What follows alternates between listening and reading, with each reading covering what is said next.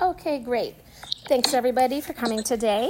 And we are going to help Lindsay find a way to get over this thing that keeps hanging over her head and hanging over her head. And we've all had some kind of experience with these type of things.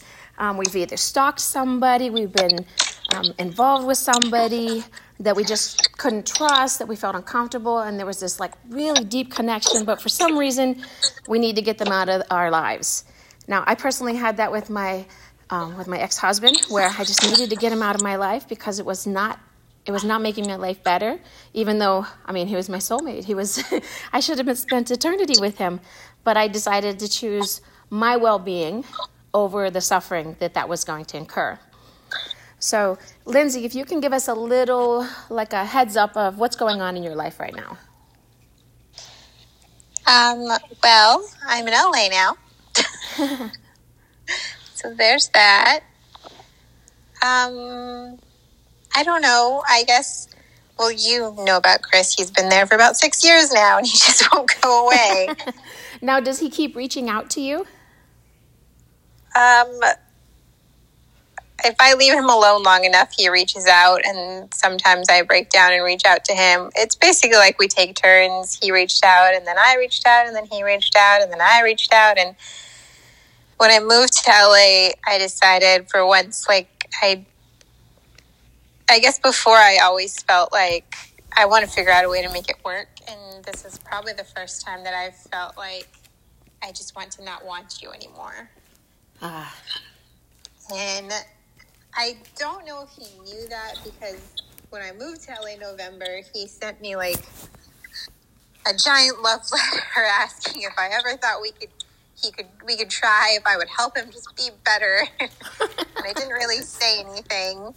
And then he sent me all these Christmas presents that were just really thoughtful. And then Valentine's Day, he did the same thing, and he kept just trying to talk to me and be my friend. And then he sent me these earrings I really wanted just because. He's like, I just thought you deserved them. Wow. And he sent me all these birthday presents. And then so it was kind of on my birthday that I was like, okay, I obviously haven't stopped loving you. Like, you've been doing all of this for so long and saying all these things. Like, okay, yes, let's do this. And then he completely ignored me. Like, he hasn't even responded to the text about me saying, okay, fine, let's do this again. And is this part of his constant MO where he'll reach out, he'll think like, okay, this is going to work, and as soon as you're ready, he just blows it? No, I think this is the first time he's done this. And you've checked in to make sure that he's alive, that he's not in a coma or anything, right? Well, he looked at my Instagram story the other day, so I'm pretty sure he's alive. That's the nice thing about social media now, right? We can check, people check in on us and we know that they're okay, or at least alive, even if we don't get to hear from them. Yeah. Wow. So, what type of things have you already tried? Well, it's only been a couple weeks, but I've been listening to that app you showed me, the two tones, pretty much 3 times a day, on my way to work, on my lunch, and after work. I've been trying to meditate on healing and letting go once a day. Sometimes I feel better, sometimes I don't know, it's very up and down right now. Okay. Can you tell me what it is that you love about him? What is the attraction? That's just it. Whenever I sit and I think about it, I don't think I actually like anything about him, so I don't know why I'm obsessed with him, which is making me feel even more crazy. When I think about it, I like him. He's nice. He's got a good job, or, I don't know. I don't know. I think about hanging out with him, and I don't feel like my true silly fun self. And so then I'm like, well, why do you want to be with him? Why would you want to be with somebody that makes you feel like your happy silly self? That's very telling. So I have a quick question for you. Now, is this like a long-term, serious relationship where you guys were talking about the future and like, okay, well, you know, we're going to get married, we're building a future, we're doing this, but okay, well, maybe back off? Or was it like a sort of casual, but without any full-on commitment? Well, the first time we were together for like almost 2 years, and I don't know, every now and then he would be like, oh, maybe we should talk about moving in together and stuff, and then I'd be like, I don't know, I'd never lived with anyone, and I kind of got freaked out, so I would just like not. And then towards the end we started fighting more anyway, and then we broke up, and then we spent like a year apart, and then he came back like again and basically wrote me like a 5-page love email asking for another chance. And so we did have another go at it. That only lasted about 3 months. And I did tell him that time, I don't think we can do this like unless we like maybe like go to therapy or talk to somebody. And so I thought he was serious. Like maybe he just has a lot of money, and I just don't know what people with money do, because he agreed to pay, like he paid for the therapy sessions that we were going to at the time. Was that a good thing? Did they help? I think they could have helped, but I don't think he was honest in any of it, because I'd seen where he cheated on me like the week before we broke up at a therapy session, and I asked him specifically about it, and he basically gaslit me and told me what I saw wasn't real. So that's why I broke up with him then. And then a year later, we did it again. And then a year later, we haven't really ever gotten back together. We've only like been talking this year and like talked about it. Mm-hmm. But like enough to keep pulling you back in and just enough to sort of... Since November, I've just been like, we can be friends, that's fine. I obviously care about you, but I just don't trust you, and I don't really think you're capable of the vulnerability it takes for fidelity. And I was basically... And then he told me he was going to move to LA to be with me. And I was like, you can't, like, I understand you saying that, but you can't say those things to me, because I don't think you mean them, and 2, like, I'm okay with talking and being your friend, but I don't want to be with you. And then that's when he just kept trying, and then like 3 weeks ago I said, okay, fine, let's give it a go, and he just completely ignored me. Wow. And you're sure that the message was received, and that there's not sometimes people's messages don't actually go through, so... But I mean, if they're talking about something like that, even if he doesn't get that one particular text, he wouldn't ignore her. When was this text sent? Not this past Sunday, but the Sunday before that. Okay, I called him, and it went straight to voicemail, and then I texted him, and he ignored it. And then I emailed him, so he definitely got it. Okay, so you did have several different methods, and you communicated in all 3 of those methods. So that's what I was asking. Because, I mean, I've seen where we send text messages and the person never got them. Or they get displayed out of order and the message is too confusing, and somebody says, well, I'm upset now because of what I think you're saying. So I've seen that kind of experience too. But that's why I just wanted to clear up that was none of that before we move on to the idea of just absolutely getting him out of your life. So, yeah, there's definitely none of that. But if you're talking about, okay, he's gonna uproot his life and move to LA. I don't know where he's living now, but if he's talking about moving to LA, even if he didn't get any of those messages, he would have picked up the phone by now if he was,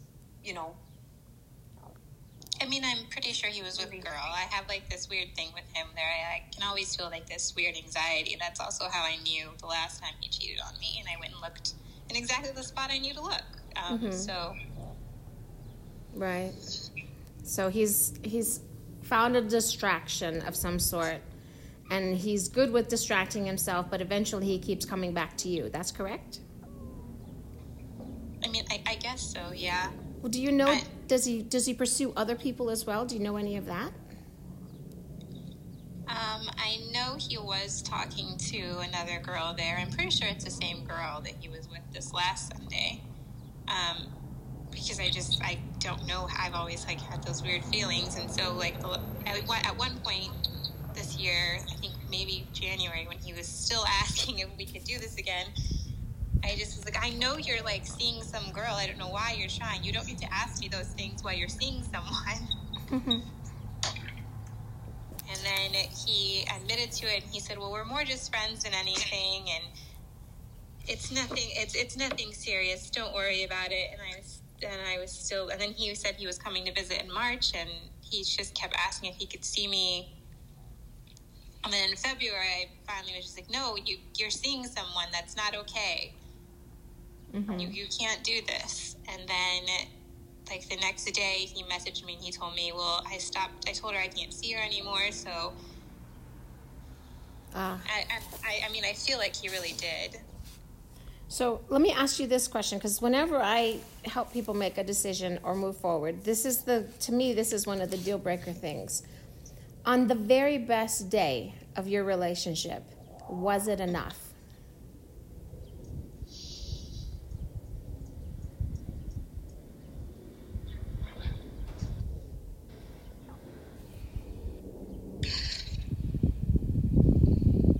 Like the whole day?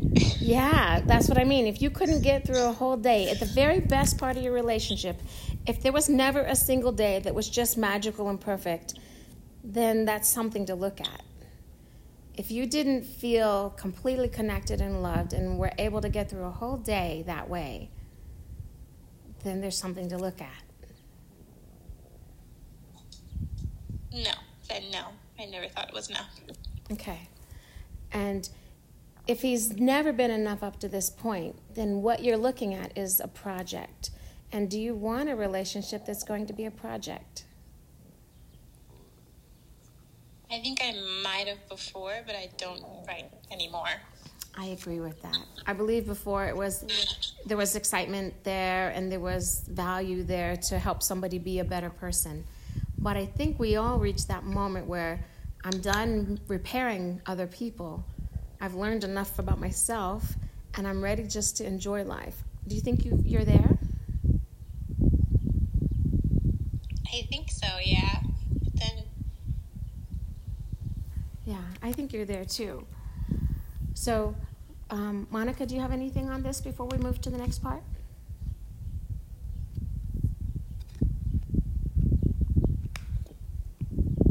Oops. I'm sorry, I was getting a call. I didn't realize I can't hear you guys when I'm getting a call. Monica, do you have anything? Do you have anything to add to this before we move forward? I was just going to say that I've been in that space before. So I mean, at the beginning, it's there's potential, but then once 6 years down the line, that's a lot of time to observe whether that potential can be reached. And like, there's basically at that point no denying where you're at.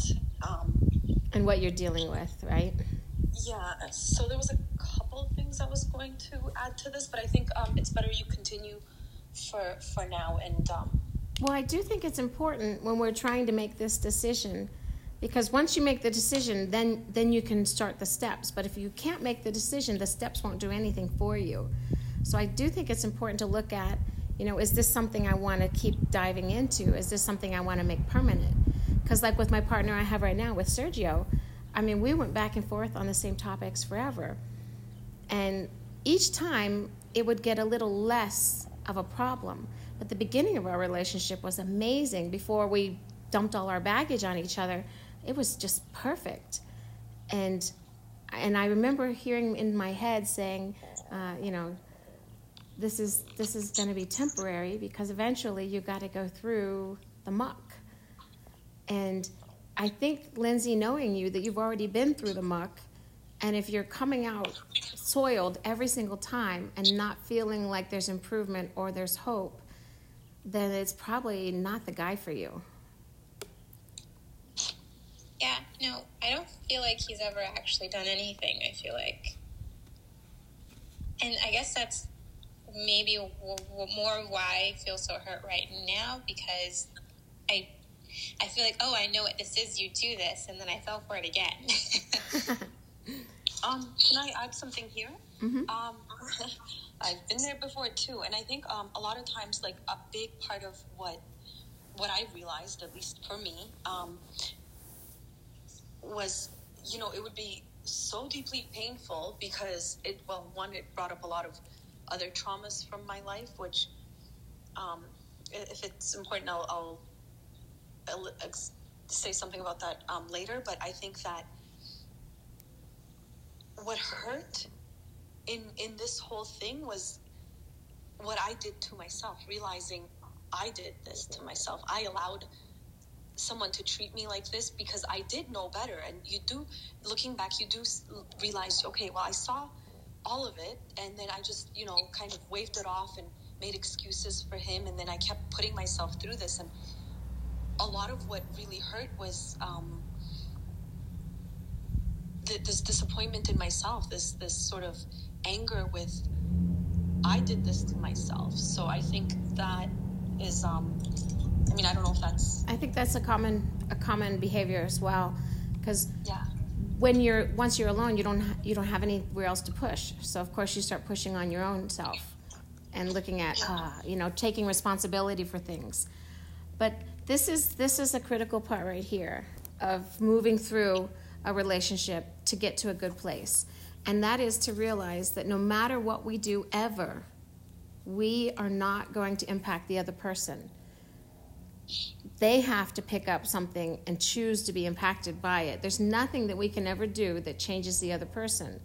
So when we look at something and we start to take responsibility for, I let this happen again, I don't really think that's a kind way to treat ourselves. I think looking at, okay, I recognize this as their pattern, and it's a pattern I don't want to be part of anymore. So I haven't done anything wrong. And I don't want to treat myself, if I treat myself as I fell for it, then that means I did something wrong.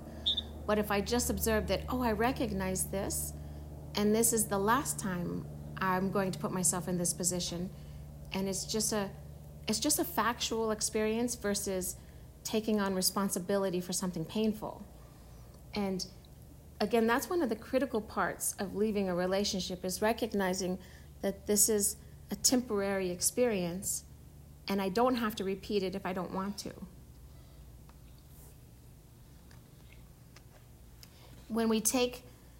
Once we can accept that this is a temporary experience, and it's not necessarily saying something about me, we then can look deeper so the other person's behavior is not about me, but my desire to be part of their behavior is about me. So then we look into, why would I want that? Why would I think I deserve to be treated that way? What were the examples in my life that made that behavior okay? So, for instance, I can say in my life, my parents would fight about their things, and it was never in front of us. I never got to see their fights.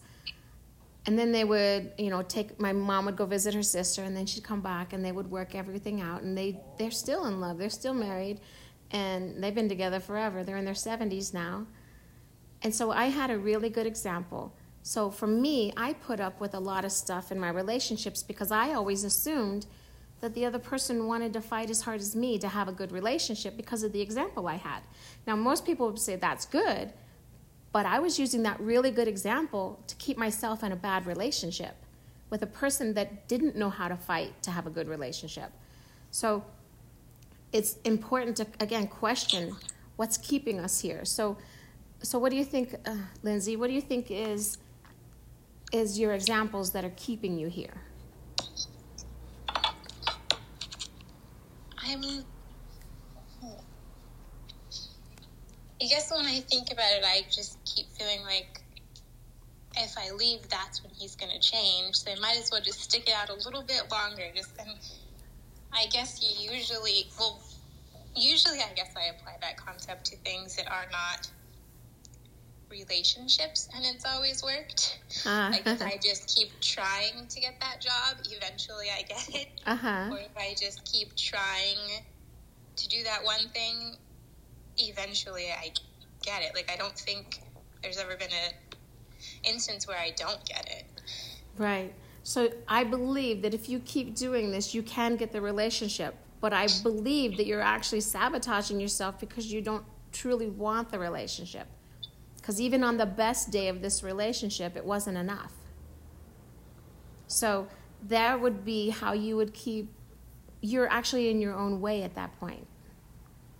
Do you see how you have you have a circular distortion where as soon as it starts to get good, well, I don't actually want it, so I better make sure I don't bring him back in. And then, is it making sense what I'm trying to say? Yeah, because after he did come visit, like, everything was fine, and he was like, I'm going to move to LA, and I did find myself kind of thinking, oh, God, I really hope something happens and he can't. Right. And then, like, 2 weeks later, his job was like, well, we'll make you vice president, but you can't move to LA yet. See? So a lot of times we think that the relationship is a problem, and we don't stop to think that we're actually in control of our reality, and we're controlling it in a way that it's going to meet our needs. So what you have to start to realize is if it's not working out and you're in control of the situation and you didn't actually get excited about the possibility of him moving, then there's still something else inside of you that's keeping you where you're at, and it has nothing to do with him. So what benefit would it give you if he did end up becoming that guy? I mean, so you've had other relationships, and you've had good relationships, and you've had bad relationships. Why is this the guy in your head versus some of these other ones? Is it because he keeps coming back? I don't think that's it, because, well, I think everyone's always come back, but I'm not sure if that's them or me making them come back. But I mean, once they do, I don't ever actually get back with them, because I just ignore them. Interesting.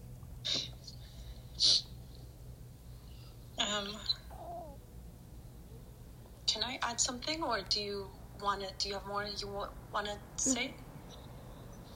Lindsay? I don't know why it's him. Don't know. Okay, Monica, go ahead. Okay, so I think that, like a good couple things. To what you were saying, Christine, I would do the same thing, but for completely different reasons, because I had a lot of bad examples. And, like, I was born in Europe. I left my family. We moved to Germany, and then we moved here, and I left my family again. So for me, goodbyes were very traumatic. So it's like when I got into, even if it wasn't good, it was just so hard to, like, say goodbye, because it's like, okay, well, there's love here, there's something like a friendship or something, and it would just be very hard for me to let go of that. And then, like, I had kind of not the nicest mom, so it just, like, when a partner didn't really give me what I wanted, I just thought, okay, well, that's just as good as I deserve, because look, I wouldn't require that of them. I didn't have that expectation. I just would hope. But then when they didn't show up the way I wanted them to, I'm just sitting there kind of repeating the old pattern of, okay, well, these people are mean to me, those other people are mean to me, I guess I just don't deserve it, and that's never going to change. I guess I'm not, and like, right. I would just go swimming in this like pool of, like, okay, this is just the same old belief system, but I didn't know how to expect better and want better. But it's like deep down I knew it, but I didn't know how to express that or how to actually ask for help, because it's like I've never in my life asked for help. That's a problem for me. So I just didn't think it mattered. And then I was used to saying, it's okay, I don't need to have what I want. I don't want to, that was like that was a big thing for me, for not being able to say goodbye in this sort of unworthiness that I was kind of swimming in. And it's like I'm more and more and more and more every year in my life now. I'm learning to expect more, to not really tolerate the same things that I did before, and to not self-blame. Instead I would, realize that, hey, this is the other person talking. This doesn't have anything to do, and this is not a reflection of my actual worthiness and who I am. I'm not this piece of shit that they get to do what they want with, and it's like, it's okay. It's not okay. And I now am going to choose to walk away, or to not spiral into the same belief system. So anyway, so that's one thing. That's actually three things. Let me go through them real quick, and then you can add the next part to make sure it's really clear. One is the fear of loss. That's a really important thing, because sometimes we hang on to somebody because we have ingrained in us a fear of loss, and we think, well, there's not going to be somebody else. Nothing else is going to show up. If I lose this, I'm going to be alone. I mean, and we don't necessarily think it through, but that's underlying, especially if we had a lot of loss, like you said, relationships, moving, a lot of that. So if we've had a lot of loss, then a lot of times if somebody keeps coming back, well, there's value in that for us, because we don't have other long-term relationships that did that for us. A second thing is, again, your examples. You brought that up again. The example is, we behave as the examples in our lives until we realize something we want, or we're willing to change and look for a different example. And that's another important part, is I stopped trying to stay with somebody who was bad for me because I was willing to let go of every belief I ever had about marriage. So I was told, don't get divorced. So I couldn't let it go. I stayed because that was a bad thing. And I had to let go of everyone else's beliefs in order to choose me. And then the third thing you hit on was, well, this is as good as it's going to get. I don't deserve more. I don't know how to ask for more. And those are all critical things that we have to look at when we're struggling, is, am I carrying this kind of baggage? And what can I do not to carry it anymore? So thank you so much for all those details, Monica. And you said you have another thing to add as well. Yes, and thank you for clarifying all that. I tend to ramble, and you're like, and then you always put it so perfectly into, like, my God, I love it. No, it's wonderful. Anyway, so the other thing I was going to ask is, okay, so you really want to ask yourself, what do I want to experience? What do I want to experience in my life? How do I want to live my life? And what do I want to experience in a relationship? And does it necessarily have to be with him? Like, what kind of experience do you want to have? Because, I mean, like, with the same person, you can have, like, different women can have a different experience with the same person. So it's not necessarily about them, not nearly as much as it is about you. Like, what kind of love, what kind of relationship, what kind of everything is it that you want to experience? And this is something that, ask yourself this as many times as possible, because, like, for me, like, I had a very abusive, traumatic upbringing. So for me, I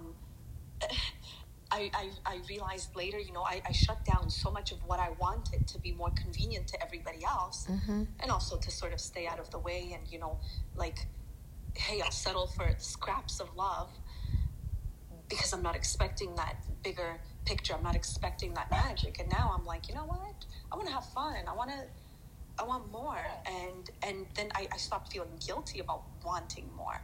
So, what do you think, Lindsay? Because I do know that you're brilliant and vivacious, and just, you've got so much excitement inside of you. And I do know that this relationship didn't allow you to express that part of yourself. So what's your take on that? I mean, I do, like, if I had a choice, like, I do want to, with him, I would want it to be, like, just fun, where we can just go out together and just have fun, just us, and not even think about it or worry about it. But I just want fun, and I want somebody that I know can be, like, stably financial, as well as, like, I can trust to not cheat on me. Right. So you hadn't talked much about the finances, but I did think that is part of the attraction too, because you said he has a good job, and since you do want a stable life, that could be something that can keep you coming back. And And don't worry, because a lot of times in the past we were told that, oh, you're a gold digger, blah, blah, blah. No, this is a very reasonable expectation, is to pick somebody who can provide for you as a human being. Whether you're male or female, you're going to want to pick somebody who contributes to your success. So responsible. It does make me feel like kind of ashamed to admit that when you ask, like, what do I like about him, I can't really think of anything other than he makes money and he's attractive. Like, right, and he's good looking too. I mean, that's a huge benefit, because you got to look at somebody every day. You want to be attracted to them in the way they look. If you look at somebody and they don't turn you on and you don't get excited about seeing them, that can be a real burden. So these are important things. And unfortunately, I'm really sorry if society has made you feel bad about looking at these things. But if you don't look at them, you're not going to have what you want in your life. So I'm glad you can acknowledge that you do feel bad about them. And that's important to see, too. But as far as, like, personality or sense of humor or just going out to dinner together, like, I don't find him funny or, like, inspiring in any way to have a conversation with. Right. So this... Go ahead, Monica. Okay, so I was just going to say, in terms of that, I had a guy once, like, I had a boyfriend in high school. My dad, he wanted to get me, like, a present, and it wasn't anything, like, extravagant, but it was, like, you know, not something that was just some little trinket, but my dad made me feel very guilty. He's like, no, you cannot accept such a thing. And it's like, anytime, my whole life, anytime somebody did something for me, I'd be like, no, that's too much. No, please don't. Mm-hmm. And I'd give it back, or I'd feel so guilty. I'm like, oh God, I can't let them be so terribly inconvenienced to give me a freaking trinket. It's really not that big a deal. You didn't buy me a house. You didn't buy me a car. You wanted to get me a pager. But look what Monica, I want to point out something that you just did. Look at how we've been brainwashed to believe that, okay, it should be, the different levels matter. Because what if he did have the capability of buying you a house? It's not why is that a bad thing to accept? And I went through the same thing about not accepting things, because I was made to believe that a humble person doesn't accept extravagant gifts. And so. Exactly. And it's like, you know what? We're not kids anymore. We're not teenagers or college kids. We're adults. Meaning, you want somebody that's responsible. You want somebody that's successful. And I had a conversation with a guy once a long time ago, and this stuck with me. I'm like, oh my God, it was relational. He's like, well, no, there's no, like, the whole gold digging thing. Like, not that I'm suggesting that's the case here, but the point is that, and I'm finally learning, hey, I have to allow somebody to do nice things for me, whether it's a man or friends or things like that. And I'm still kind of struggling with that. But I really need to fully knock that out of my head. Right. But this guy... I don't have a problem with him paying for things. See, you want it, right? I know. But there's still guilt there. It's not really guilt that I want it. It's guilt that's when I think about why I like him, that those are the only two things. Well, you've had 6 years to get to know him. If that's all that is left to feel good about, to look at, that, hey, well, even like on our first date, I think those are the only two things. Like, and maybe it's changing now, because I'm like, well, I don't just want somebody who's attractive with money. I want someone that's going to be fun to just hang out with. Right. A partner. You want a partner, but one that's responsible. And this guy said to me, the whole thing, we're in a city civilization now, but it's in nature, it's survival of the fittest. Society is now restructured, where the fittest is not necessarily the strongest and best hunter. It's the one able to provide, because in the survival of the fittest, he's the one that can provide for the family. He can hunt, he can build a house, he can, keep you alive and your kids. So you want somebody that can keep you and your kids, well provided for. And just the society has sort of restructured into that. And he said, so it's a completely natural thing. And it's like, we're adults. You want somebody that's going to be responsible and not, be worrying about how he's going to not be able to pay next month's rent. Like, yeah. Right. So that's, let me bring this back around to something else too. Cause I want Lindsay I want her to see that she's probably not as shallow as she's considering. Lindsay, you've gone out with unattractive men before, haven't you? Yes. All right. So there's no problem there. We prefer to be attracted to somebody, but we're open to other opportunities because we want to try something. We want to see something. We find something interesting in them. So it's definitely okay. I don't know how to make you okay with this, but I want you to just keep remembering that it's definitely okay. That, like the same thing Monica was saying, is to look for these things and to expect these things. And also, the reason I say this too is whoever we find attractive, it's our point of view. And it's not necessarily a global thing. So when I look at my partner Sergio, I see him as gorgeous. But when we're in a bad way, I can see how ugly he is. So that's another thing, is whoever you fall in love with, they're going to be good looking to you because love does that to you. But that's a little off topic, but still on topic. So now I'm going to bring us back to center, which is, we already know that Chris is not the guy for you. We already know that this isn't something that you want, and you're finding yourself hung up on it. So I think Monica pointed to it earlier about value, that there's something in there about yourself that needs to be valued so that you don't... Go ahead. Oh, sorry. I almost also feel like when I think about my value, like, oh, well, if I had a better job and since I find this so great about him, if I had a better job and I was making more money, then maybe he would want to act he would want to act the way I need him to. Ah, interesting. That is a very interesting theory. And I do wonder where you would have gotten that from. Because, again, that goes back to the value of you. If you're better, then you'll be treated better. But the value that we add to things, they're not inherent values. See, if I go move into an area of the planet that doesn't use money, and I just cut my own trees and I make my own house, then my value is my shelter. But if I'm living in the city and I can't buy a house because I don't have enough money, my value is my money. So that's the other thing to look at too, is where are you assigning value, and why are you making those seem to be inherent even though they're not? Because the only thing that's inherent is that we all come from love. And that's an energetic fact. And I can prove it. Everyone always says, no, this is not a loving person. I can prove over and over. And I've never had anybody not be convinced in the end that everything does come from love once you know how to look. So if you are this loving person and you're giving yourself as love and it's not being reflected back as love, then you're not going to feel valuable, no matter what else you change. So let's see if I'm not sure I made that clear. Can you repeat back to me what you understand from what I just said? Yeah, sorry. I'm just trying to process. Yeah, it is a big thing. So I'm going to go through it again. So, unless you can. If you're ready, go ahead. Okay. So I'm trying to show him I love him in ways that don't actually add up to what I consider value. That is a big thing to understand, yes.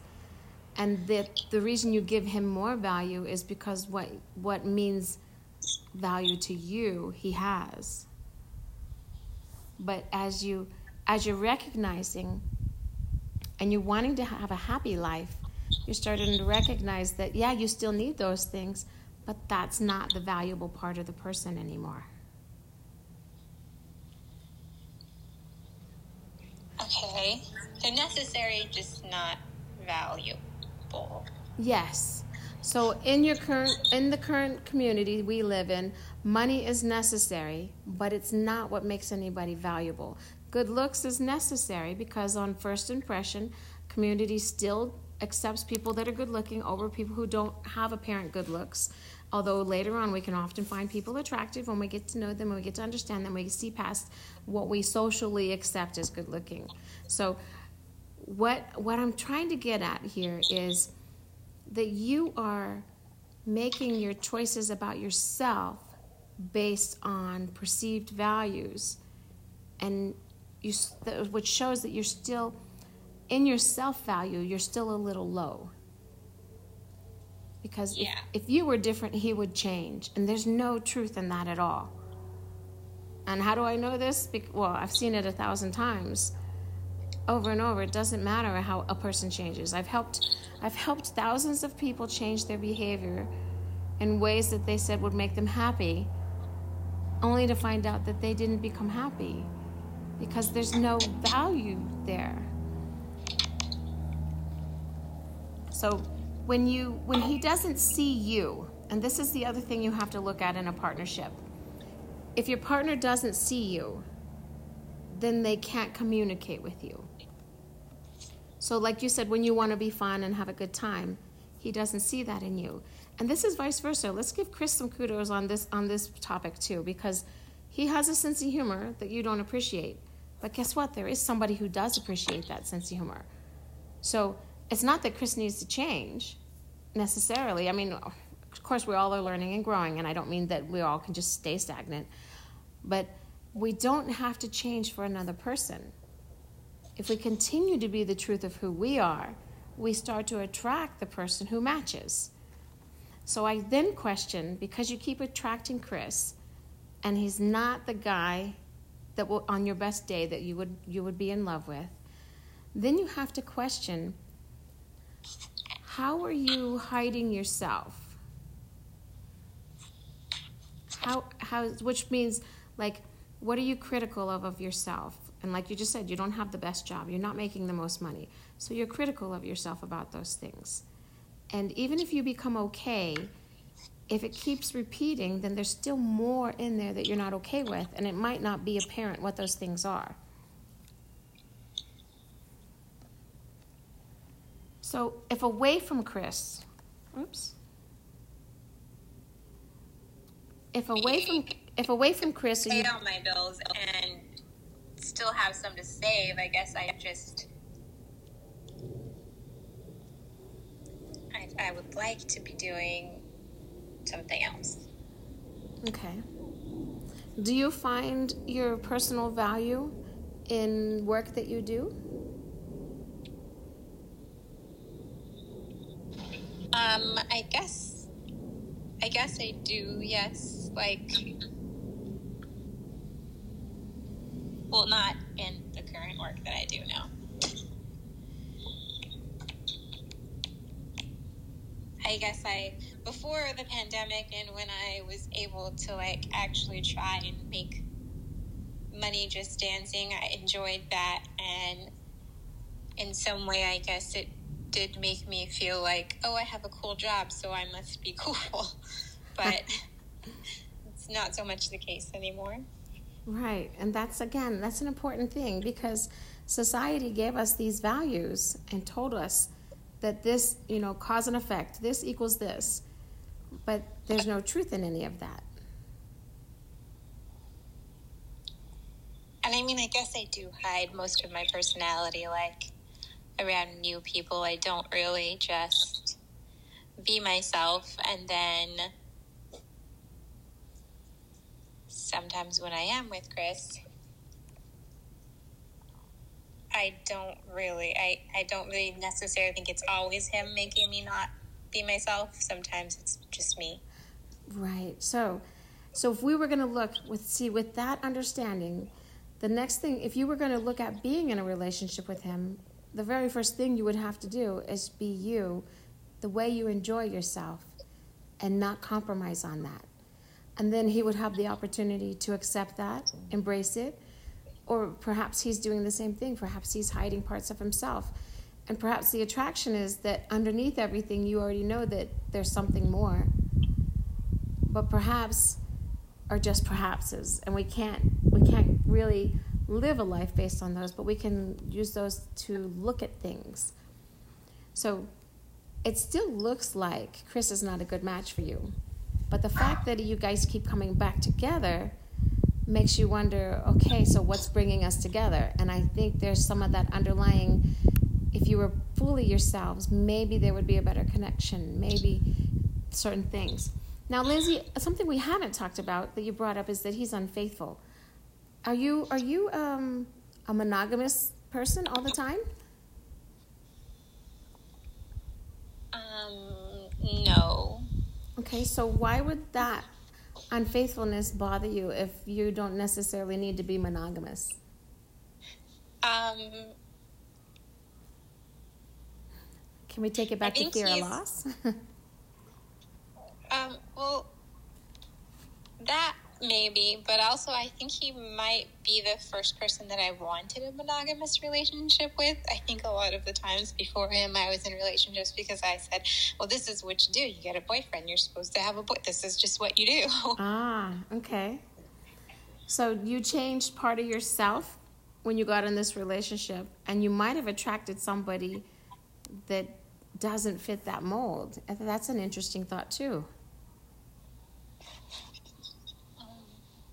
Well, I mean, I think I've always wanted to, like, have, like, my person that's just my person, and I don't want anyone else, and they don't want anyone else either.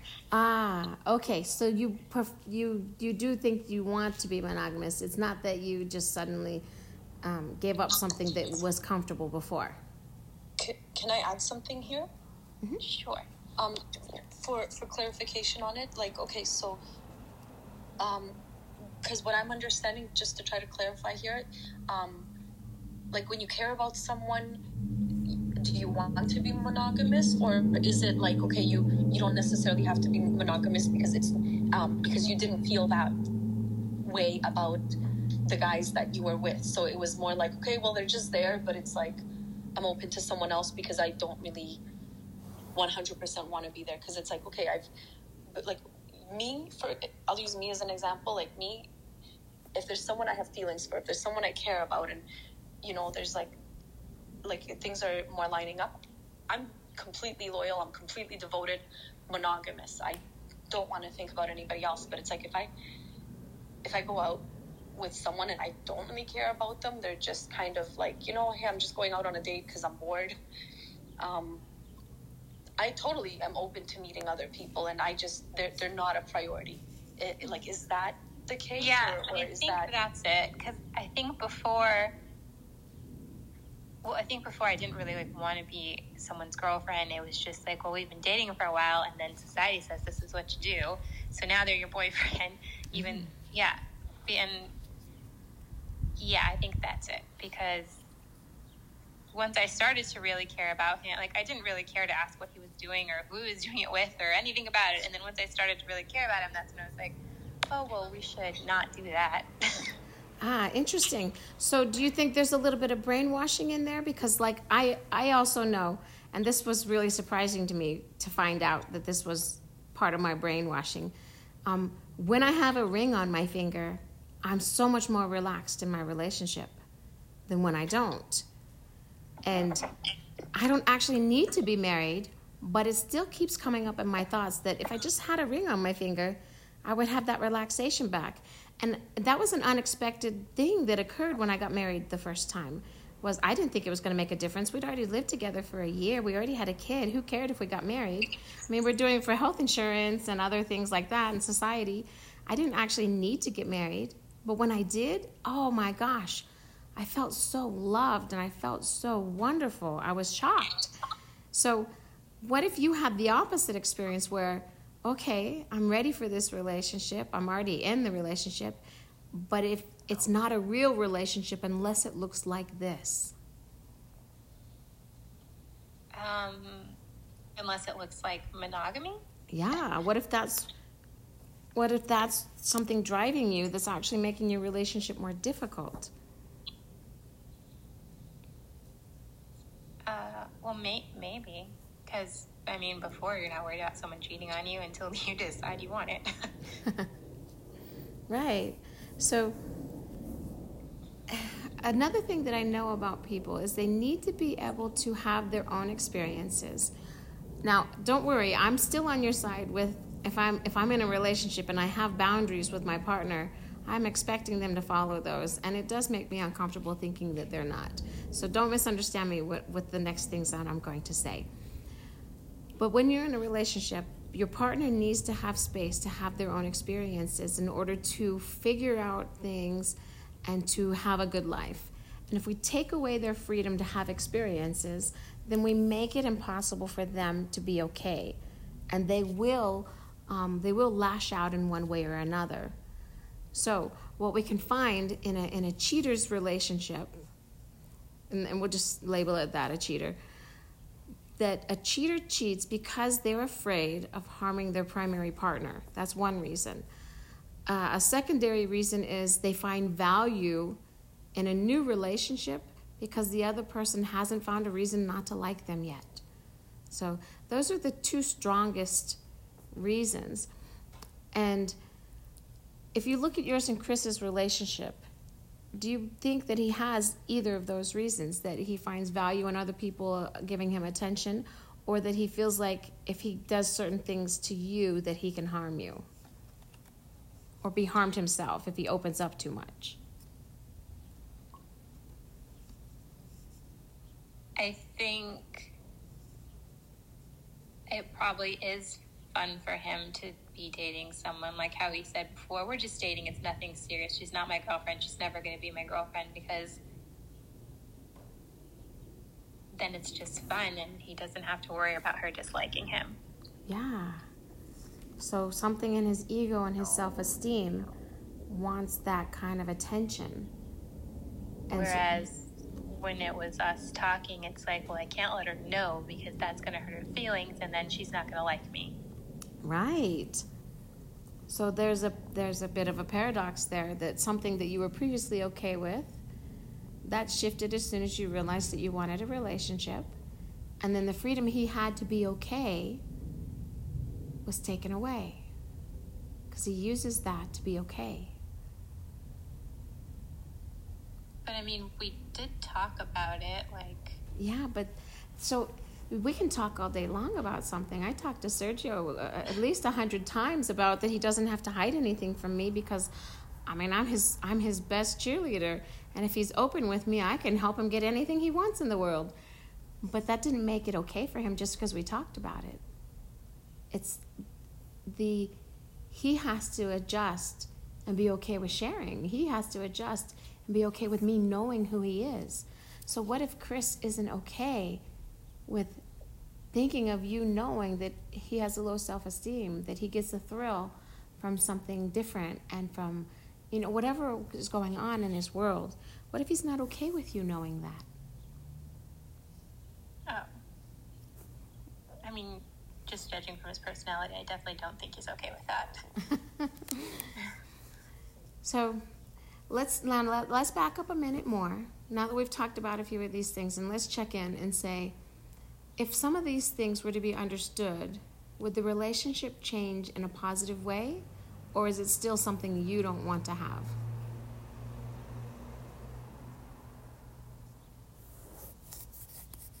I think it would change in a positive way, but at the same time, I'm not really sure that I could ever trust that he wouldn't cheat on me again. And that's what we come back to. If cheating is an issue for you, and that's a real true thing, and it's not just something you believe changes in a relationship, then yes, he's not your guy. But if cheating became an issue because of a societal belief that's ingrained in you that you're not necessarily aware of, then maybe there's something that works through, and in the end, the relationship is a good relationship. But we just have to remind ourselves, on the very best day, under the best of circumstances, if it's never been a great day, then there might not be a match there. That there can be so many pieces in place, but if you don't have all the pieces of your puzzle, you're still looking at holes. And if you're not willing to live with the holes, then it's not the puzzle you want, and you need to get another puzzle. Now, I'm going to go ahead and move forward in this conversation with the belief that Chris is not the guy. But that's not to say that later on you can look back at this conversation and make a different decision. But for today's goal of letting go of him, we're going to move forward with the belief that he's not the guy, and we're not going to look at him as the guy anymore. Is that okay? Yes. Okay. So, and Monica, chime in at any time on this stuff. So since he's not the guy, what is it we need to look at and rationalize away, stop using the rational brain. What is it we need to look at deeper that's causing you to keep coming back to something that you don't actually want? Because that's always going to be about you. And I'm going to go ahead and go a little bit deeper in thought, and I'll let the two of you talk for a minute, and I'm going to try to search for some pieces while you chat. Okay. So I have something to add here. One thing I was thinking of in all this, and this is something I've been learning for myself, because a lot of times when we're with somebody who's not really giving us what we need, and we aren't really happy with them, but whatever reasons, it's like an addiction, or whatever reason, we're just holding on to some hope of something, of getting something, or some little bit of safety that at least it's something familiar. But anyway, so it's there's like I don't remember what it's called, but it's kind of connected to Chinese facial reading, where we go through different periods in our 20s, 30s, 40s, and 50s. And one thing that in our 50s, we start learning to give to ourselves those things that we feel we haven't been given by other people in our life, whether it's, our parents, and there's some deep sort of missing thing that we wanted, and we kept searching for it through different relationships and friendships, and it kind of,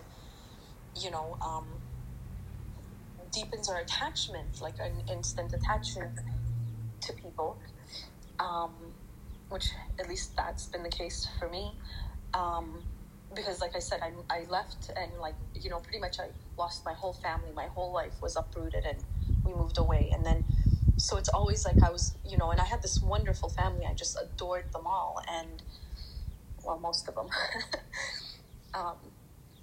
But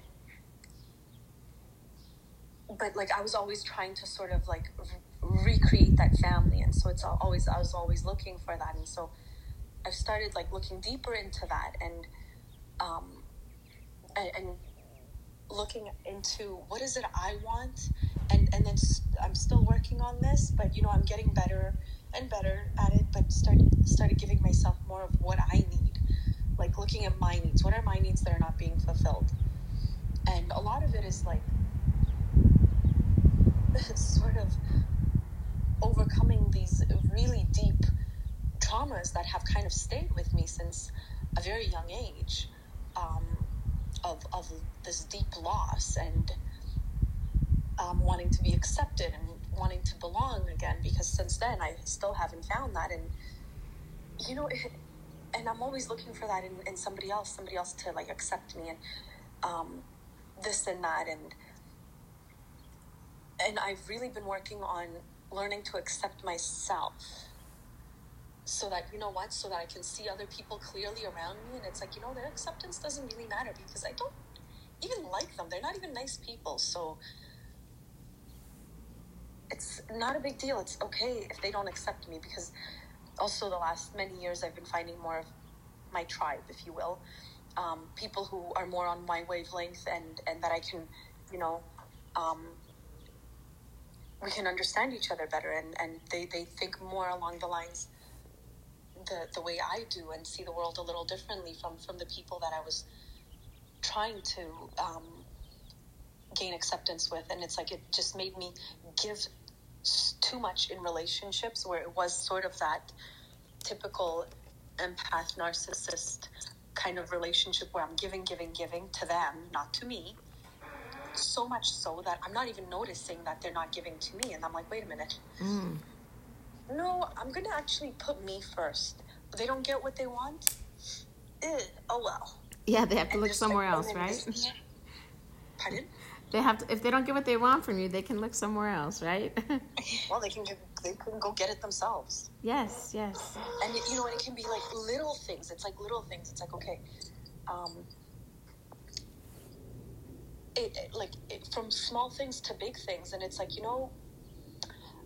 I put them first because like I do it from love, but there's also that sort of codependency thing where I'm like, please love me, okay, but you know, I do it like it's genuine, but then it becomes very imbalanced where I'm giving and giving and giving, and I'm realizing, wait a minute, I'm putting all my needs on the back burner. I'm neglecting myself. I'm making sure they have everything and beyond that they could want, need, but they're not doing the same for me, and I wouldn't notice it for the longest time. And now I'm finally like at the point where it's like, you know what, I have to really get back to taking care of my needs, because when I'm single, I think I did better with that, but I think it took relationships for me to realize that about myself, and not just to realize it, because to some extent, sure, I realized it, but to really have to face it and stop and pull back from overgiving, and to realize, why am I overgiving, and is this really like benefiting me? Because right now I should be doing something for me. I should be taking care of my needs, my, you know, making sure I'm eating, not just that, you know, those around me are eating. And like being so busy cooking for them that I'm like too tired, or I get busy and distracted. I don't do that for me. Or, you know, sitting down and reading a book, because the last like 5 years of my life, I haven't even picked up one book. And I used to go for coffee dates with my friends and usually have 2-3 books in my purse.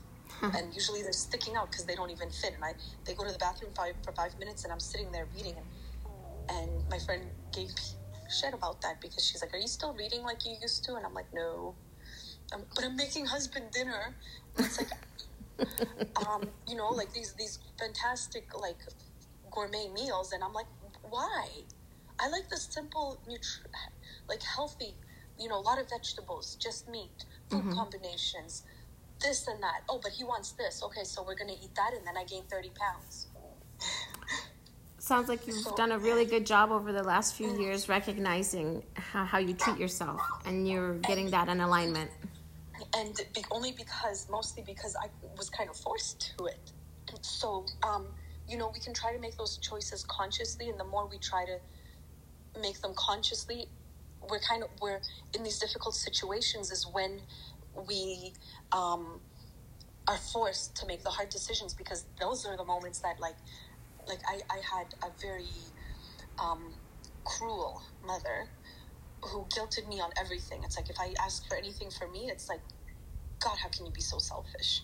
So it's like, if I'm not putting everybody else first and neglecting myself, there's this guilt that comes up, and it's like, and it's less and less, you know?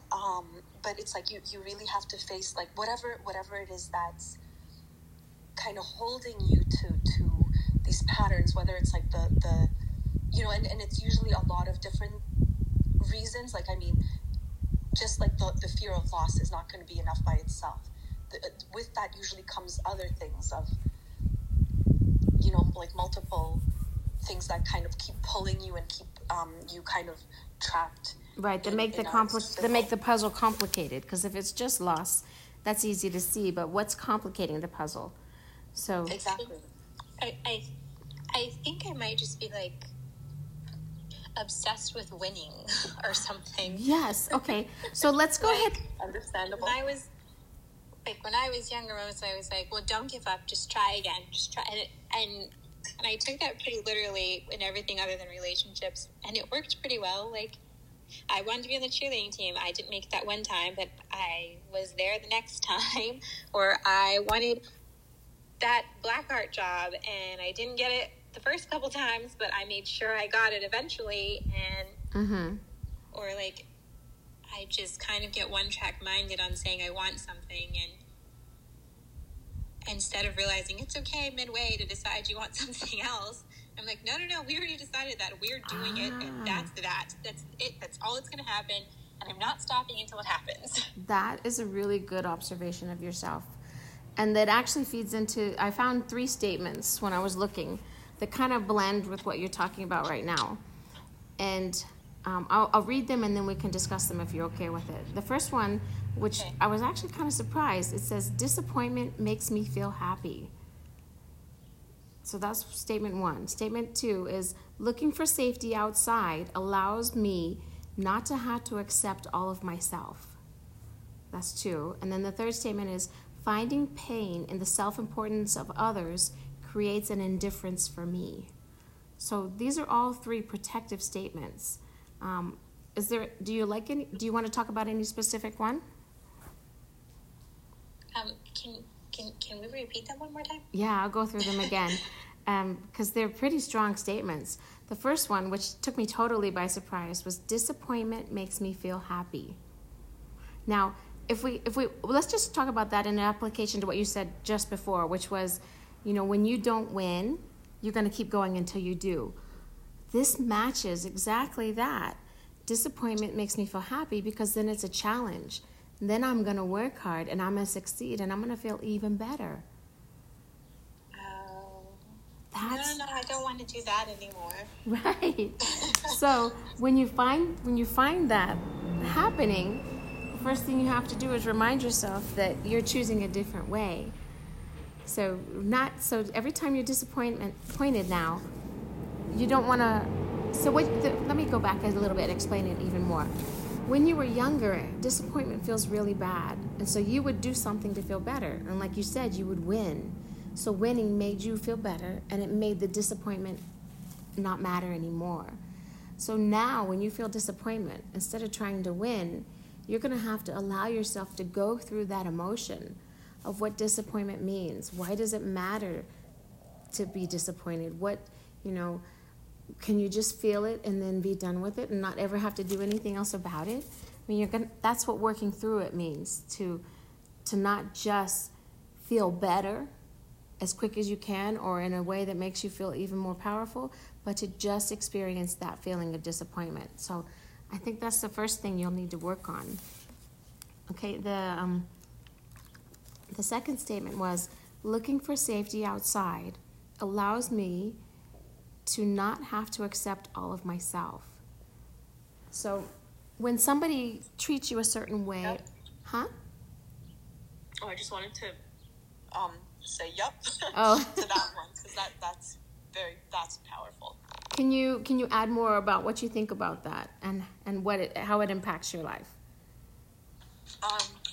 Well, I wanted to add something to the first one. Okay.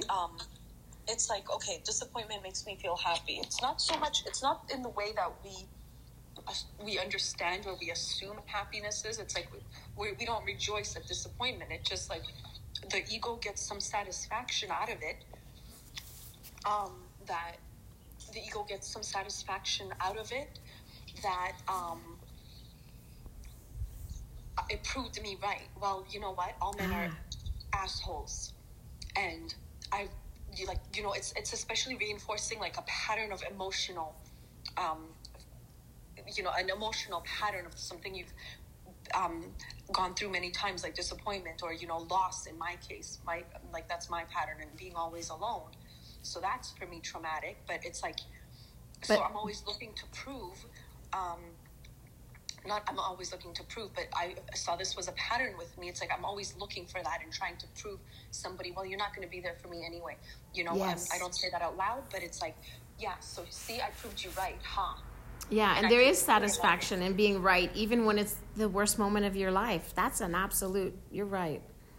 And it makes you feel safe because you understand, because Yes. being happy is a foreign, uncharted territory. It's like, well, I don't really know what I'm supposed to do now. Where do I go? How does this work? Where am I? We're in the twilight zone. Where's up? Right. And we just don't know what to do with it. And because the other one is the only one we really are sort of familiar with, and we know how to go about that. So it does feel safer because at least we're not, in some topsy-turvy twilight zone, portal where we don't know where's up. And the other one is definitely something that I see a lot in myself. It's like I needed other people to accept me because I felt like I had so much rejection, especially from like my mother and my parents. I had this wonderful family, but then I came over here with them, and either they changed or like it showed, a lot of trauma for them, but they just changed in the way they were parents, and they just didn't show up as parents anymore. So for me, it was like they made me feel like shit about myself. So I was always trying to ask somebody else, hey, am I okay? Am I really that bad? Please just, oh God, I hope they don't hate me. I'm not, so I needed that reinforcement from somebody else because I didn't realize, it doesn't matter, because when you're so small, their like parents' opinion is all that matters. Your family's opinion is the only one that matters, and you're too small to really realize, hey, you know what? It's just your parents. It doesn't matter. So it just gets imprinted very early, and then it just becomes a pattern. So that was a big one for me. And now it's like, hey, I really can accept myself. And you know what? Nobody else's opinion on that matters. I'm great, and I can choose to actually fully believe that and not just try to believe it. Right. Anyway, that's a nice place to get to. What do you think, Lindsay? It kind of reminds me of something I'm assuming I heard my mom say, because when it came in my mind, it was like, oh, your mom said this. When I was little, like, and maybe that might be why disappointment makes me happy, would be, it makes me, because it's like, oh, well, that's not even a good story. They just did it. They just did it. Like, they just went out there and they just got it on their first try. It was just handed to them. They didn't even try. So it's like, oh, well, I can't have it. I can't have it on the first try just because I'm good enough on the first try. That's not a good story. Yep. And isn't it interesting? That is literally, we create our reality based on those kinds of thoughts. And we make sure to make that real every single opportunity we get. Or just because to somebody else it doesn't look like I tried, it was just super easy. Like, well, why can't it be super easy? Right. Why can't it be? Because, again, we were brainwashed in one way or another. Something was said or that we observed, and it made sense to us at the time. But now we've grown and changed, and we're still using that baggage from the past to still control things that we're not enjoying anymore. So that's why it's time to let them go. Now, I want to ask you a little bit more about how you find safety outside of yourself and instead of accepting all of yourself. And I do know that you truly love who you are. I know that. But I also find that you don't always accept all parts of you in every moment. And it's based on the judgment of others. So would you think that because Chris was critical of you, that he actually you're drawn to him more versus somebody who just accepts you as you are?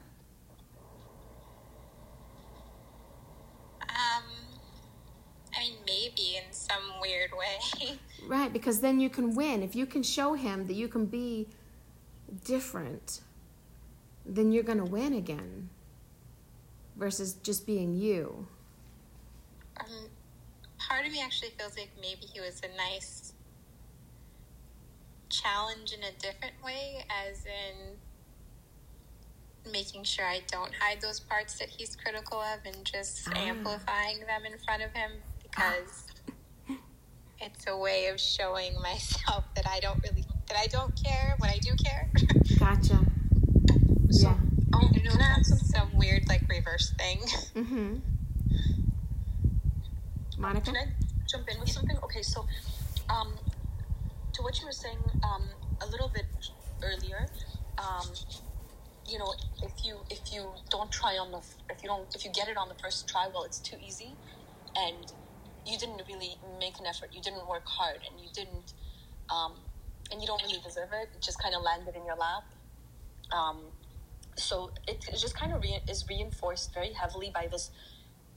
I don't know the exact word I'm looking for here, but like a general societal belief of struggle. Like we struggle, we have to struggle. Life is hard. We have to work hard. We have to earn it. We have to work hard and keep working at it, and then eventually we'll get the cookie, and then we have to deserve it and earn it. And it's just like this many angles of the same concept of we have to struggle with it. It has to be a struggle. It cannot come easy because that's for, like, people who never tried or don't try and don't work harder. Yeah, like they talk about when they talk about rich people or royalty. Well, they didn't ever. We want to feel better about ourselves because we worked harder, and that creates our value. Yeah. Yeah.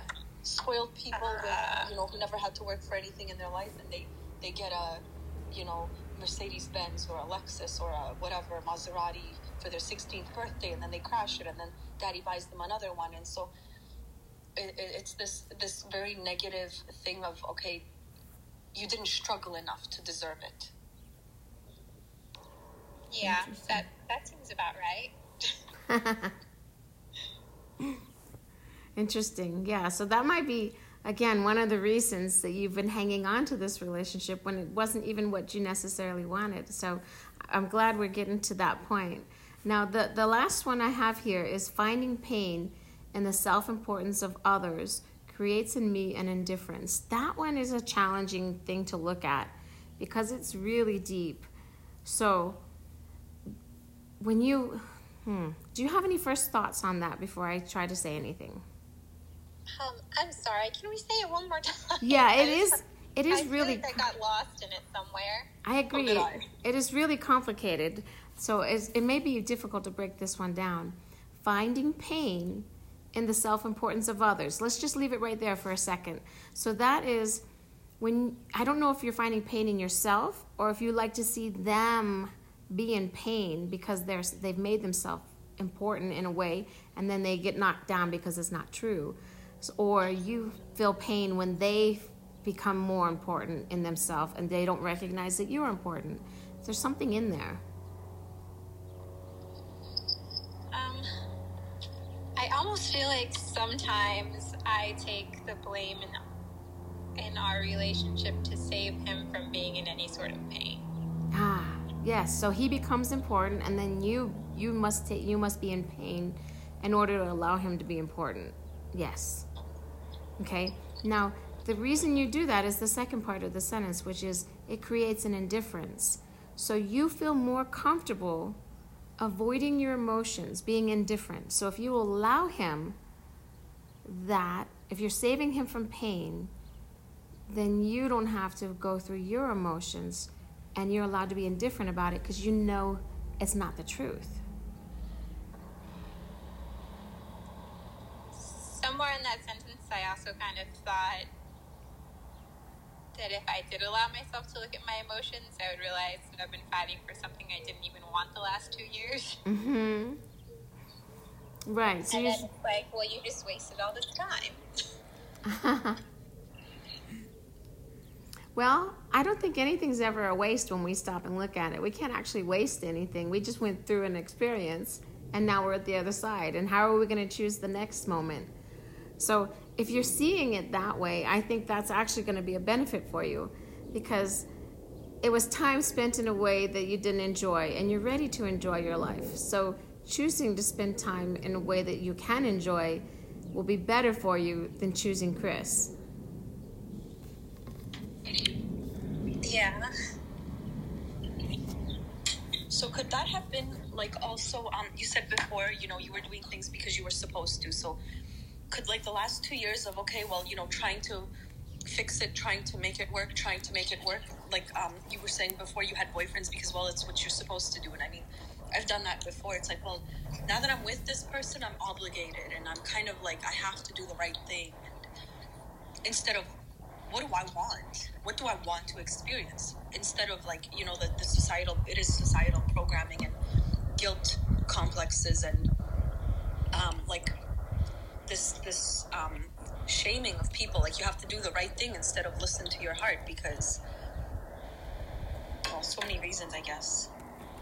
I feel like that kind of makes sense because a lot of the times it was like, I mean, I feel like everyone has those friends and it's like, oh, all their, like the couples go do things together and I just wanted to be included.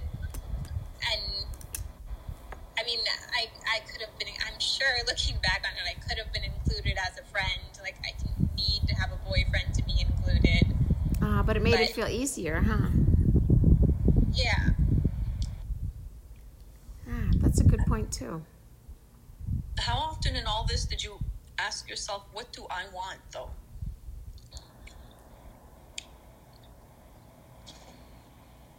Probably not until the last 2 years. Yeah. And then you said the last 2 years is when you realized you didn't want it. But we get stuck in that, okay, well, you know what? I've already invested so much time, so much energy into this, and I have to try to make it work. I have to do this. I should do that. But I don't really want to. Yeah. I just want it to be easy. Mm-hmm. And maybe that is going against my whole, no, it can't be easy. Right. So there's a huge conflict. Yeah. You know, I find too that the herd mentality, like you were just saying about the whole, if I'm dating, I'll be part of the group. That herd mentality plays a lot into our experience. Mm-hmm. Yeah. I noticed a lot of my friends getting engaged, and that made me start thinking again, oh, wow, I probably should get married one day. And then I remember, no, I don't want to do that. I don't need that. But it starts making you think that. Oh, yeah. Definitely. And I think it's definitely gone the other way, too. Like, all my friends were single, so then I wanted to be single, too. I do agree with that, because I was in a good relationship with Sergio years ago, and a bunch of my friends started breaking up, and I was like, oh, I hate this guy. Why am I in this relationship? I couldn't believe how quickly that crept in and took over my feelings. So totally, I agree with you. And now maybe I feel slightly confused also, because I kind of just want to be alone and not date or not be in either group for a bit. Yeah. That would make it even harder. But I mean, it's a good choice for you. But I mean, the confusion of why would I want this, not understanding why you want that. That sounds to me like I want to actually, not be in this position, not be in that position. I want to actually just think about what I want. Focus on me. And then whenever I kind of get okay with that, like, I get a little bit panicky, like, oh no, what if in a year I do actually want Chris, and then he's gone because but I guess I need to just realize that if that's meant to be, then it will be, and I can just go with what in this moment I know that I want to just be alone. That sounds good. Trusting in this moment that I'm meeting my own needs, that the universe has my back, that I'm not going to lose anything because loss is not possible. That is, I think, the best comfort you could give yourself.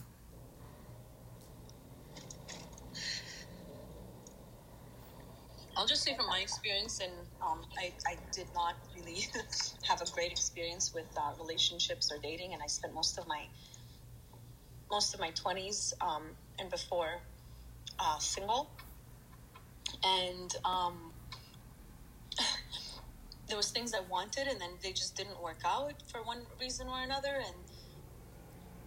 and it was really hard, because it was these types of addictions and hopeful and deep feelings. But looking back, it's like, I could never see it in the moment, no matter how many times I knew this to be the case. But looking back, it was like, thank God. Thank God it didn't work out, right? My God, the universe was protecting me. I'm like, my God, you guys kicked my butt, and freaking to my guides, I'm like, you guys kicked my butt, but okay, I believe you now. But in an example, I was with and I don't use this term loosely, narcissist, and I mean narcissistic personality disorder, for 4 years, and then like the 5th year, it was like kind of all over the place, and it was just weird. And then a few years back, my mom, some years back, she comes up to me, and I don't know where she heard this, but she's like, he just, and she's looking at me with this like deep pity, like, oh my God, is she gonna be okay? And I'm like, that's probably the first time she's had compassion, but she's like, he's living in this other city now, and he's married, and they just had a child. And she's looking at me like, oh my God, my poor thing. And I just look at her, and I thought it was the most hilarious thing in the world. If she's feeling bad for me, I thought it was the funniest thing, and I just burst out laughing, and I couldn't stop laughing. I'm like, oh my God. Well, thank God it wasn't me. I couldn't stop laughing, and I'm like, thank God it wasn't me. Nice. So, so there really is no such thing as loss, is the point I'm trying to sort of echo there, that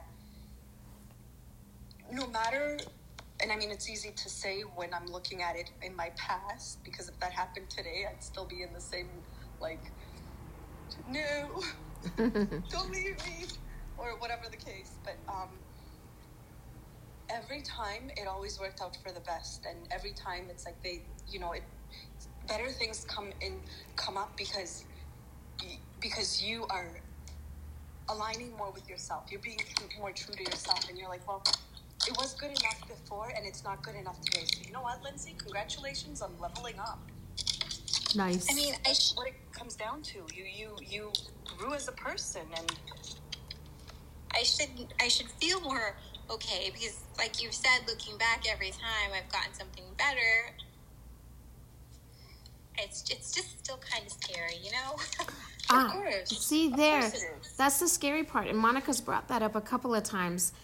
Stepping into the unknown. What is it going to look like to be happy? It's very scary to choose happiness. I've had that same experience, which seems ridiculous when you think about it. Why should it be scary to be happy? But it absolutely is, because society tells us that it's not something we deserve, or that it's not something we can have, that it's for the rare person. And again, I belong to a group of people. I can't step out and be unique like that. Being happy would make me ostracized in so many circles, etc. So I think you're almost there, where you want to be happy, you want to have fun, and you're just at that step before you solidify it, and that's scary for sure. Yep. Yeah, it does. I mean, just the way that before it felt like constant, just like crying and depression every other time, and now it doesn't always feel like that. Like, there are definitely moments, but it's much more up and down, and not as consistently just down. So I definitely do. It kind of feels like I'm on the edge of the diving board, and I just need to take that one more step. Yes, I think you are. And just one more thing, like another part of that fear is we do have, whether we consciously realize it or not, we do realize that, hey, if we're going to change, we're going to lose people around us. Some people will not stick around. And like when you peel away the sort of false layers of yourself, those false belief systems, and you become more true to yourself, certain people that line up with those, they are going to fall away, and you may lose friends. But the thing is, like, this has happened to me so many times in my life for so long when I didn't understand it. And I mean, so countless many years or decades where this kept happening. But eventually I got to the point, I'm like, oh, this person's leaving my life? Good. Okay, on with it. Yeah. Okay, great. Yeah. Nice knowing you too. Let's get on with it. Next. Right. And you know what? And I got happy about it. I mean, that's different in like intimate situations like that. But, we just want to look at like the things that are kind of pulling us and addicting us to them. Oh, one more thing I had that, I was watching, I've been watching a lot of YouTubes on narcissists and empaths and like these things, and they said something brilliant about it. So I think this is really brilliant when and we had to talk about like in one of the groups about narcissists and empaths. But anyway, that aside, they compared like what makes it so addictive, and this becomes this obsessive almost thing. It's like, okay, they compared it to an example of like the inconsistency of their love. It's like, well, sometimes, if somebody is consistent, they almost seem safe and boring. It's like when you reach out to them, hey, I need this. Hey, come visit. They're always going to respond the same way. Of course, I'm here for you. I love you. Always. What do you need? Okay, let's go visit. And they actually show up. And if they don't show up, they call you, hey, something came up. But, they're consistent and they're reliable and they're trustworthy. When it comes to like that, certain types of people, where there's a great inconsistency, it's like you can, and this seems to be the case here, where sometimes you reach out to him and he responds, and sometimes he doesn't. And so that inconsistency, well, you might get a reward when you reach out, you might not. That completely changes the psychology. So, not to compare this to thing, but they did a comparable experiment, but this was on mice and certain types of behavior. but this was a good illustrator for the point. Okay, so they have like a cage with a mouse, and they have like a little food dispenser where if the mouse presses on the button, a food pellet comes out.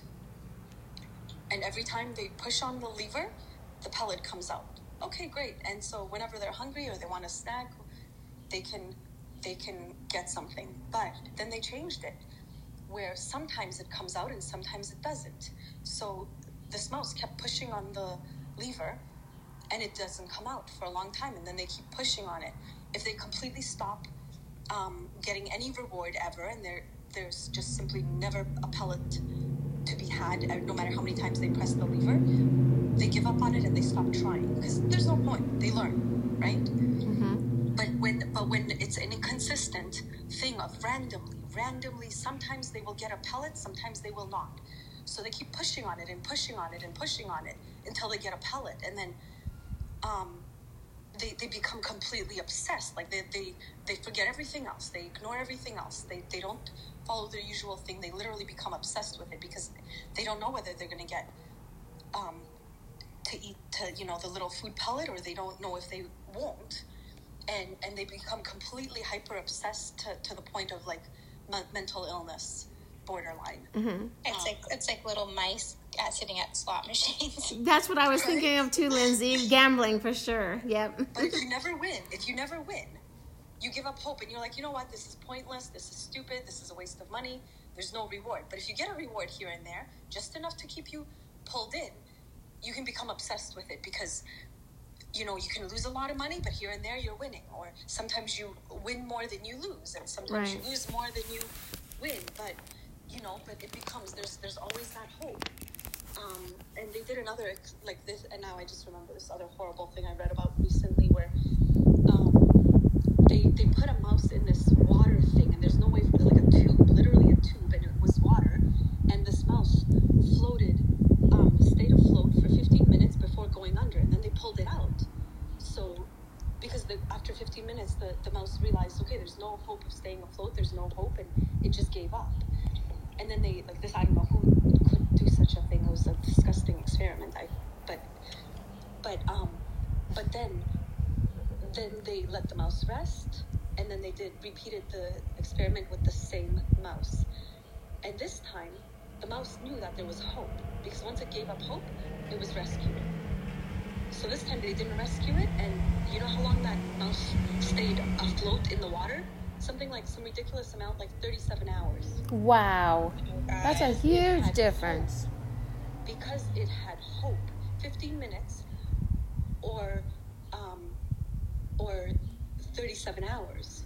Because it knew there's hope, because it knew that there is hope. It's not a completely lost cause. And so it's the same thing with the pellets, and it's the same thing with inconsistent love. We're hoping. Well, hey, sometimes it's something good, so maybe we can do something with that. And so he's never going to tell me why he did it. He's just giving me hope. Right? So it's inconsistent. Like he ignored you. He ignored a serious text. Like, hey, so are you coming to LA, and we're getting married and starting a life and building a life together? No response. No response on a call. No response on an email. And it's like, and it just becomes like this addictive behavior, because there's hope, but you have to really work hard at it, and there's not much more there but the hope. Okay. I mean, anyway. Yeah, that makes sense, because lately, if it's not been like, I think lately it's been more of like, well, why would he do that? Why would he spend all this time and money and then just not say anything? Money means nothing to some people. Like I was sort of involved with somebody like that once gave me hope and was never very clear, and I'm just sitting there like trying to figure out what's going on, because I wasn't really used to dating or stable, healthy relationships. And I told him one day, I'm like, you know what, I want all your documentaries. I want a copy of all your documentaries, but I have no idea how do I do that, because I don't know anything about technology. I'm just used to somebody else doing the technology part. And he bought me an iPod, which was like, this is 15 years ago. And those were like $300 back then. Mm-hmm. And I thought, ooh, wow, that's not a joke. That's like You know, when he put all the I documentaries. thought that too, but like these presents weren't just like that's what girls like. It was like it really felt like energetically he like looked really hard for the one thing that me specifically would like. Which, you know, he definitely cares about you, or he definitely, you know, but to some extent, but to what extent, really? Right. Is it caring about you, or is it manipulating himself to meet a need that he doesn't understand? Well, now that you say that, probably manipulating himself to meet a need he doesn't understand. But just so you know, Lindsay, it can be both. It really can. People can care about you and still manipulate themselves and still make it impossible to be in a long-term relationship with them because they don't know how to come through their crap. Yeah, I've seen that a lot. All right, we've been on for a bit. I think we're coming to the end. I want to go ahead and wrap this up with a thought for you, Lindsay. And Okay. I want you to consider this strongly, too. Every time you have to make a choice in regards to Chris, I don't think you should be locked into your answer. I think you should feel into yourself and see what's true for you. And that's going to be what makes it easy to get through this. Because if you lock yourself into the idea that he's the man or he's not the man, each way creates a dilemma. But if in each moment you check in, do I want to do this? Is it for him or is it for me? What is it? How does it satisfy me? How does it change me? If you check in every single time, then I think you'll get through this without a problem. I completely agree with that. Like That's check very in like when I'm like, why am I not good enough? Maybe like, well why do you want to change to be good enough for him? Yeah, right. Like if you want to change something about yourself, well, why? What's motivating me? Where's my thought process here? You know, what's deeper than I know? And if you need a little support on that, I'm sure Monica and I both would love to support you through this. And the other thing is this is a recording. If you go back through the recording and you listen to it, we talked a couple of different times about how do you ask yourself, you know, what's going on. Yeah. Okay.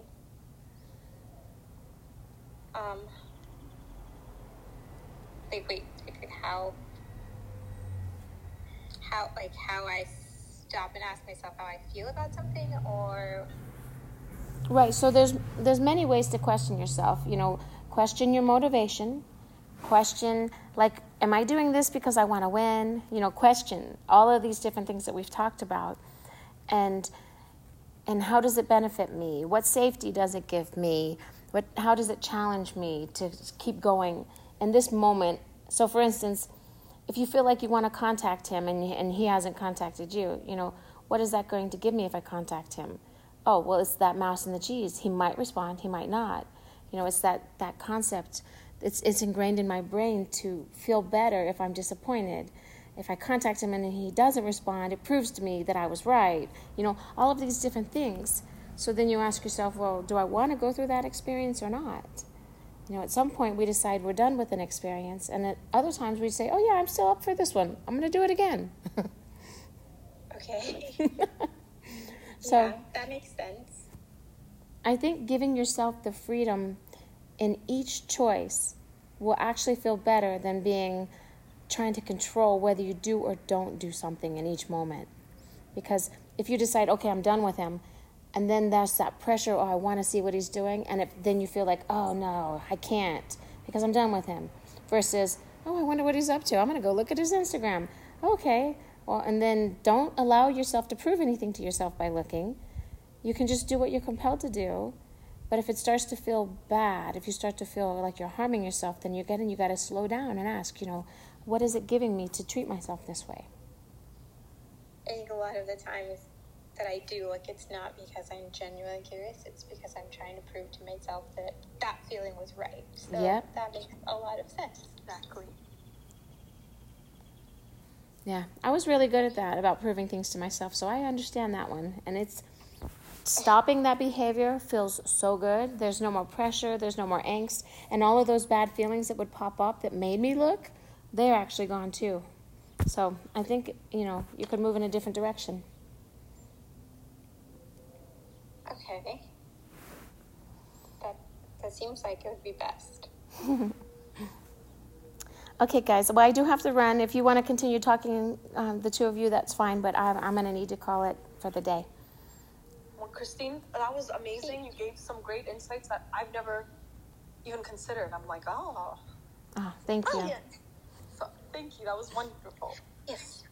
Awesome, guys. I feel like I've gotten help. Thank you. Oh, good. Because I know sometimes it's a lot to get at one time, and I wasn't sure if you could feel supported through this process. But I do know that if you can go back through it and then, break it down into pieces and just really think about it, I think you can to get to a really good place for sure. Yeah, definitely something I will do. Thank you. Awesome. Thank you both. Have a great day. Bye, Christine. Bye. Bye.